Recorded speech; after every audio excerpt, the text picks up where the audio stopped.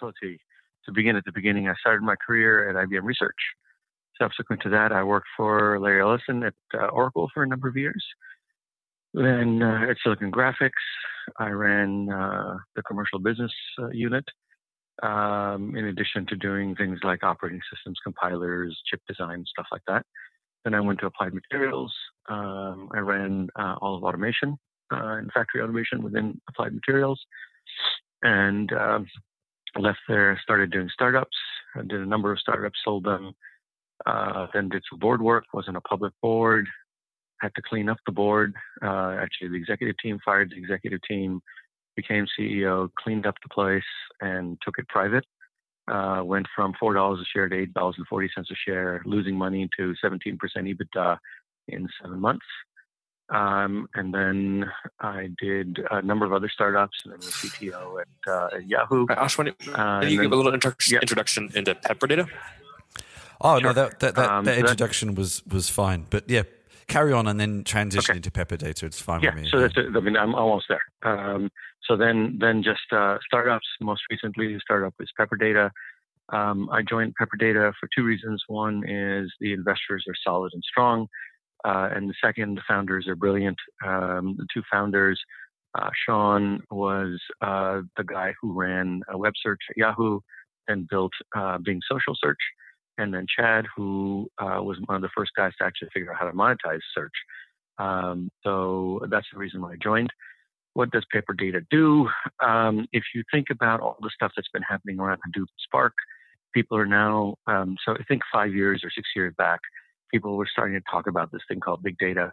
Big data was becoming popular, but no one really knew what business applications it would be. So we've crossed that chasm. We are now at the point where people understand what the business applications are. They know how to build them.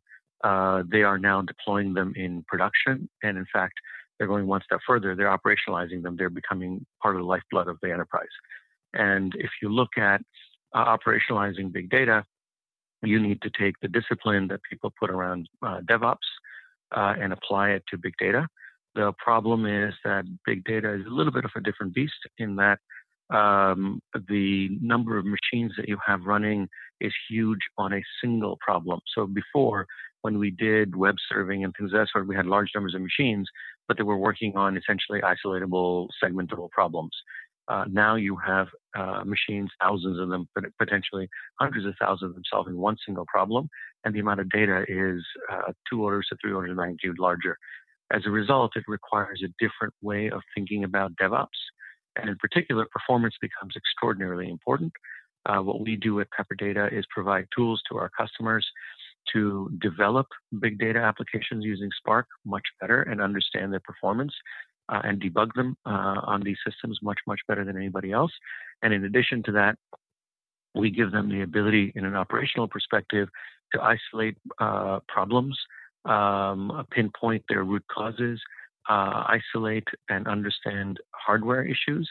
And at the same time, we allow them to reclaim wasted resources that occur as a result of making assumptions when you first build your applications that are static. So what winds up happening is that when you run applications in real life, the static assumptions that you make are often too conservative, and you leave a lot of compute power, if you will, on the floor. We enable customers to actually reclaim that. So effectively giving them a quote unquote larger server. Typically, we see 25 to 40% improvement in hardware utilization as well. So development side, lots of tools to do development much better. And on the operational side, debugging, understanding, diagnosing, and then reclaiming wasted resources. Does that make sense? Yeah. So the specific kind of tool that you have at the moment, as far as I can see, and you sort of mentioned a little bit, it's a code analyzer for Apache Spark. And this runs... sorry, carry on. Sorry. So the code analyzer, so here's what happens, right? People, when they're building applications with Spark, it's a level of abstraction higher than MapReduce, which was the previous Hadoop stuff, right? And as a result, when you get one level of abstraction higher, you hide the vagaries, if you will, of the underlying architecture, underlying system. As a result, people who are writing Spark applications don't really understand how the Spark application is actually executing on a parallel hardware. And then the web UI that Spark provides gives you a summary after your application has run, and doesn't give you the details of while your application was running, how was it utilizing these parallel resources. That's what we shine a light on. So for example, in Spark, you have this notion of stages. Stages can actually happen in parallel. And what you may conclude by looking at the Spark UI is that a certain stage used a lot of CPU or a lot of memory.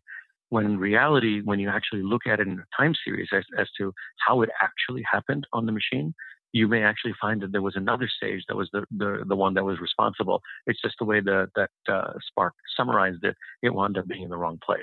So by looking at things as they were happening in a time series fashion, you can actually understand how the parallelism affects the hardware and vice versa. And that's what Code Analyzer does. And so you obviously want to use this at particular stages in your state, the coding stage, building, testing, and release. So I'm guessing you pitched a company as like a DevOps for big data. So I'm guessing that the analyzer, does it integrate with common CI platforms, or is it a separate? Yeah. So all of this, right. So think of all the CI, think of Jenkins and all the other things that you have around. Those are, if you will, non-specific to the application domain. So those continue to exist. It's the ones that need to be specific to the things that you wind up building. So think, if you're a C compiler versus a Java compiler, right? So you sort of have to have a different set of tools around those things. You have a different set of tools around Spark and MapReduce, and those are the tools that we provide. So, by the way, one quick comment. When I spoke of stages, the stages I spoke of was Spark stages, not stages in the DevOps chain. Right. Okay. So, but when, say, for example, on the product page, and it says that Apache Code Analyzer provides performance feedback to the code build, test, and release phases, that's actually the DevOps cycle. But your stages, you mentioned earlier, are the Okay. Because Spark actually segments the job into stages. Sure. Yep. So just, I guess, kind of going back a step into the sort of potential use cases for this. I'm guessing, you've already mentioned Silicon Graphics, Yahoo, and some other companies that for their day were very much dealing with big data of their day. Yes, indeed. So, I'm guessing you encountered these sorts of problems in the past, which is why you were also attracted to the company in the first place. So, I mean, that's exactly correct. The first question would be, like, what did you do in the past to try and figure this out, and what are the extra things that Pepper Data is doing to solve those problems you used to have? So if you think way back, which is sort of the Silicon Graphics stage, right? That's now 20 some odd years back. We were thinking about, at that time, a 1 gigabyte disk was a big deal, right? So I built servers at that time that were 120 nodes, which was huge at that time, and that had, 10 terabytes of disk. Now you sort of put that on a PC almost, right? So it was the same kinds of issues in that we always face network issues. We always face issues around parallelism. How do we understand what actually the hardware is doing? Reclaiming usage of the hardware, because abstractions of parallelism are very hard for programmers to deal with. So very similar issues, because the set of resources is the same. One of the beautiful things about computer science is that the bottleneck just changes every few years. So 1 year, for a few years, it's the network. For a few years, it's memory. For a few years, it's CPU. It's all of the same stuff. You sort of optimize around it. So in that sense, the fundamental optimization problems haven't changed.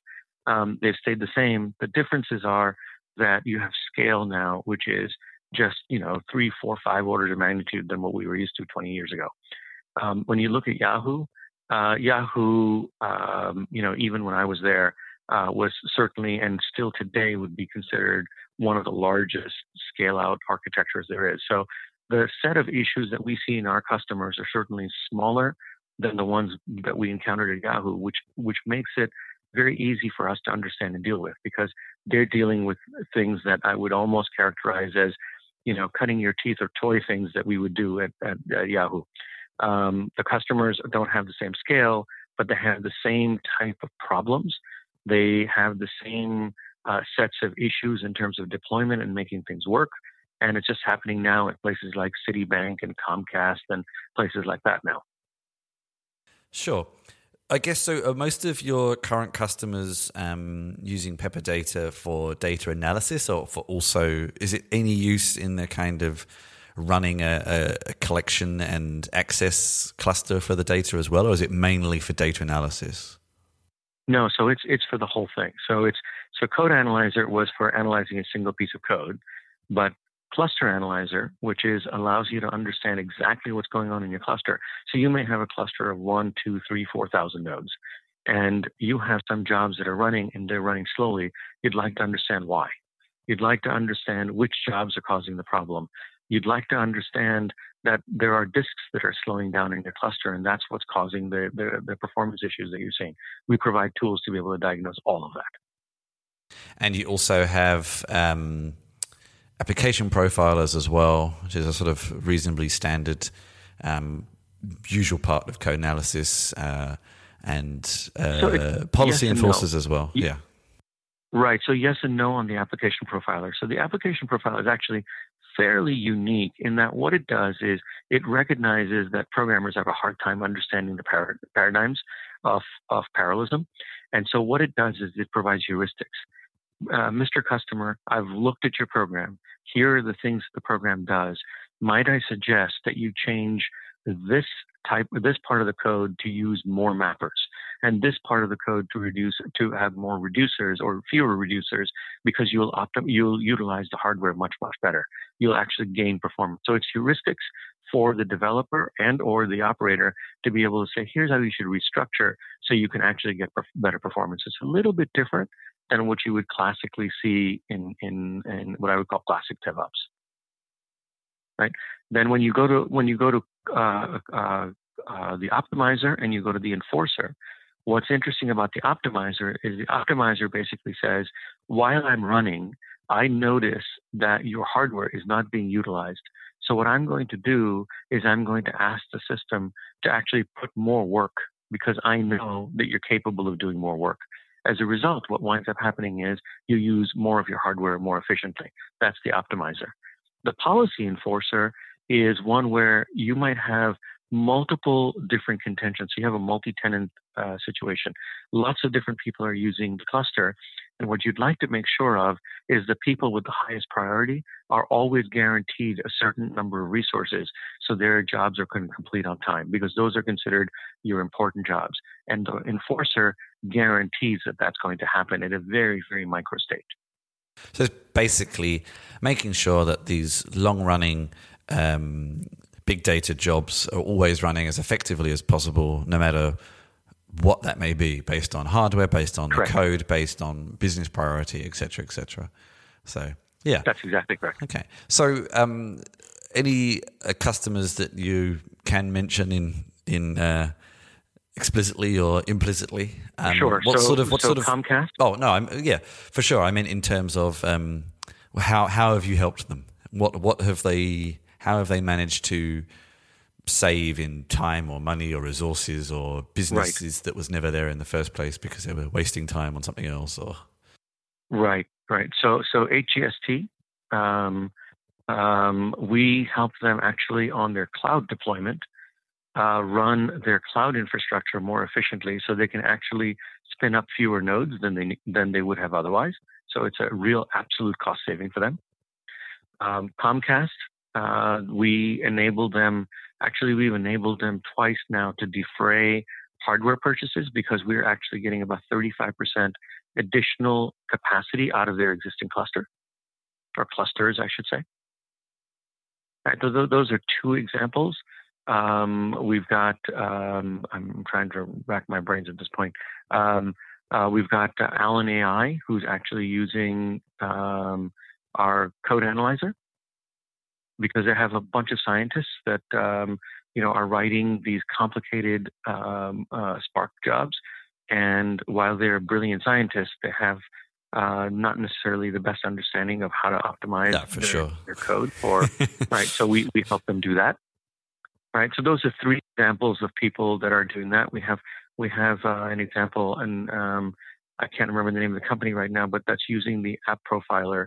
I think it's Gamut, but we will look it up and tell you for sure. They are using the application profiler in a very unique way. What they're saying to their developers is if you run your code through the application profiler and the application profiler points out to you that there are red spots, which means there are spots that could improve performance, we will not let that job onto the production cluster. Until all of them are green, we will not let them onto the production cluster. It's just like a green lighting mechanism, and that's very effective for them. Yeah. So those are four examples of... Yeah. Perfect. Yeah. So what's... you're sort of looking back through the kind of announcements and things, you sort of slowly over time adding more and more platform support, more and more features. But what's next? What's on the roadmap for next kind of major features? Right. So you can imagine that we will continue helping developers. So you'll see more developer tools as well coming from us. But I think the most significant area that we're investing in right now is that part of our product is that we get information about all of our customers' clusters at every 5-second interval. So we see every task, every job, every user, every queue, which means we're collecting trillions of data points. So far we've collected probably on the order of 300 trillion data points on how the servers work. And sort of at a very fine-grained level, we are now applying some deep learning to exploit that and be able to make not only our tools better, but also to give much more insight and the ability to predict things for our customers. Yeah, it's interesting. I've done some interviews with some companies that do. They're probably already at that stage, but in the more traditional application space, right? Especially JVM based, I think is traditionally fairly popular for a variety of reasons. In doing similar things, not just code analysis, but actual smart analysis of the code, and also the ability. It sort of applies more, of course, in application code to pinpoint problems in production as well, which is slightly so you have to be careful here. Yeah. Right. So you have to be careful here, right? So no. I just want to point out an interesting nuance here. So deep learning has two components to it. Obviously, the learning component and building the right algorithms, but it also has the data component. The thing that I want to point out here is the data that we have is extremely large and proprietary. No one else has this type of data because no one else has been watching these servers. I would say with the exception of people like Google and Yahoo and the large providers, no one else has this type of data. Certainly, no one else has this type of data on production systems inside large enterprises. And it's the combination of proprietary data plus the algorithms that allow you to do things that are completely unique. No, for sure. I just mean in terms of with similar ideas but in a different space, I guess. Yeah. Yeah, that's what I meant, yeah. Indeed. Cool, okay. And I guess actually one thing we haven't completely, I'm guessing people will probably guess from how I've described things, but it's basically some sort of web GUI, I guess, dashboards, etc. What's the level of finesse you can kind of direct people to in terms of pinpointing issues or potential issues? So first of all, it is a web UI, right? And it's based on React, so it's fully configured appropriately on every device you can look at it. So it doesn't matter, right? So it's completely conforming to that. In terms of being able to pinpoint to types of issues, we can literally pinpoint a specific disk and tell you that is about to fail, right? We can tell you a specific network interface card that's giving you issues, right? We can point to a specific job and a specific task within a job that's causing the problem, right? And going to the Spark world, we can tell you specifically which executor for which stage was causing the issue.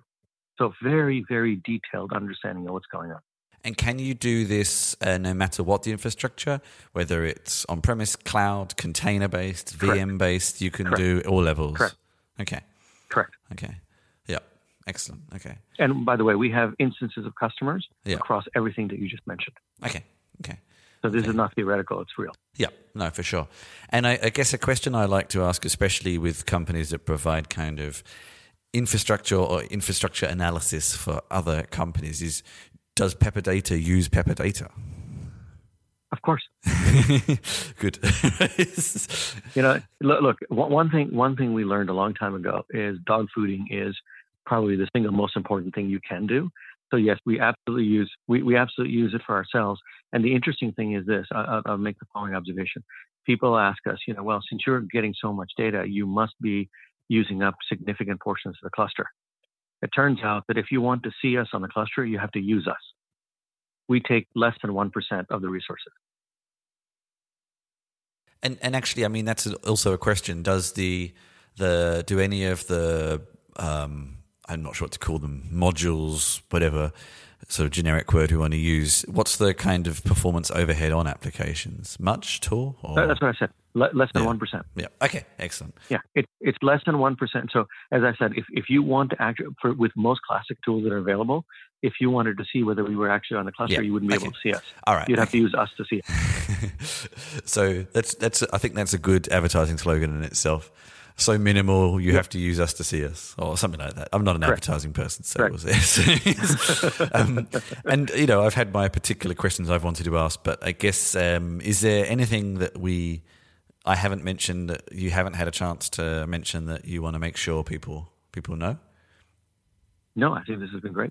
Okay, cool. And just out of interest, I mean, I can see, especially from press releases, which isn't the source of truth for everything, but so the company's been around for just over 2 years. Is that about right?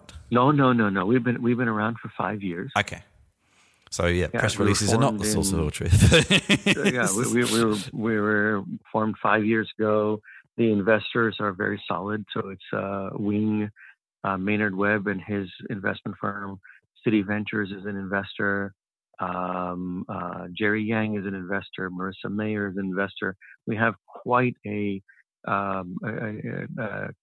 all-star cast of investors. And what was the motivation for the founders? Similar to yours? They came from backgrounds of struggling to answer these questions in the past? Well, so Chad and Sean, particularly Sean, was actually at Yahoo while MapReduce and Hadoop were being developed. He was the first large-scale production user of Hadoop. Then after they left Yahoo, went to Bing, and they were thinking about what to do because they were getting bored at Microsoft. They realized that all of the production issues they were having at Yahoo, customers were seeing them. So they said, wow, we know how to solve those. Let's go start a company around it. It's actually, I must admit, I came across a couple of articles where you've been interviewed before. I did not realize, sadly, forgive me for my ignorance, that Hadoop came out of Yahoo. I did not actually realize that. Yeah. It's arguable. It's arguable. So it's often, I've heard many stories. You could say Google and Yahoo. I would say it's probably a good smattering of both. I've heard many stories of this. Like, I think I heard one recently of the origin story of Jenkins coming from Sun and the controversy around whether it did or not. And of course, then they got taken over and et cetera, and then it all gets very messy. Well, the old story about the victor gets to write history. Yeah, well, of course, yeah. Well, and the victor is not always the one that makes the most money out of it. So. Correct. That's exactly correct. That is exactly correct. By the way, the prototypical example of that is relational databases. Yeah. So relational databases were actually invented at IBM Research. Yeah. And the person who made the most money on it is Oracle. Yeah, no, of course, and they didn't even really make it in inverted commas. So correct. Correct. That opens up a whole other can of worms. So we won't go down there. Yes, indeed.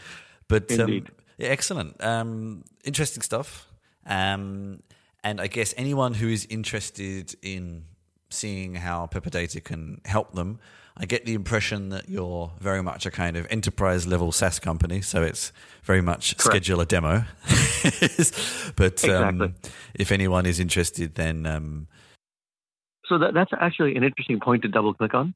That's a very interesting point to double click on. As we're focusing more and more towards developers and providing tools for developers, you can imagine that in not too long a future, we might actually have things that were developer based that you could download. This is actually an interesting point. So I've worked in big data companies myself, predominantly in like developer relations fields. So not actually development work, but explaining the product to people.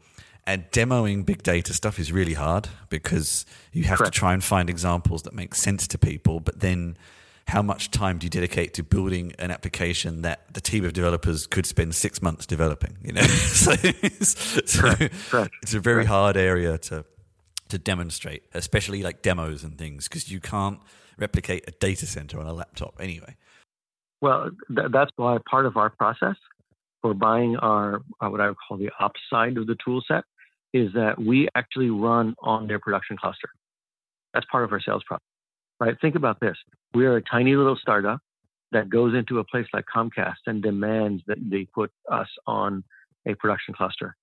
The interesting thing is, I would say we were getting resistance, but now with the set of clients that we have and the references that we have, we no longer get any resistance from Fortune 200.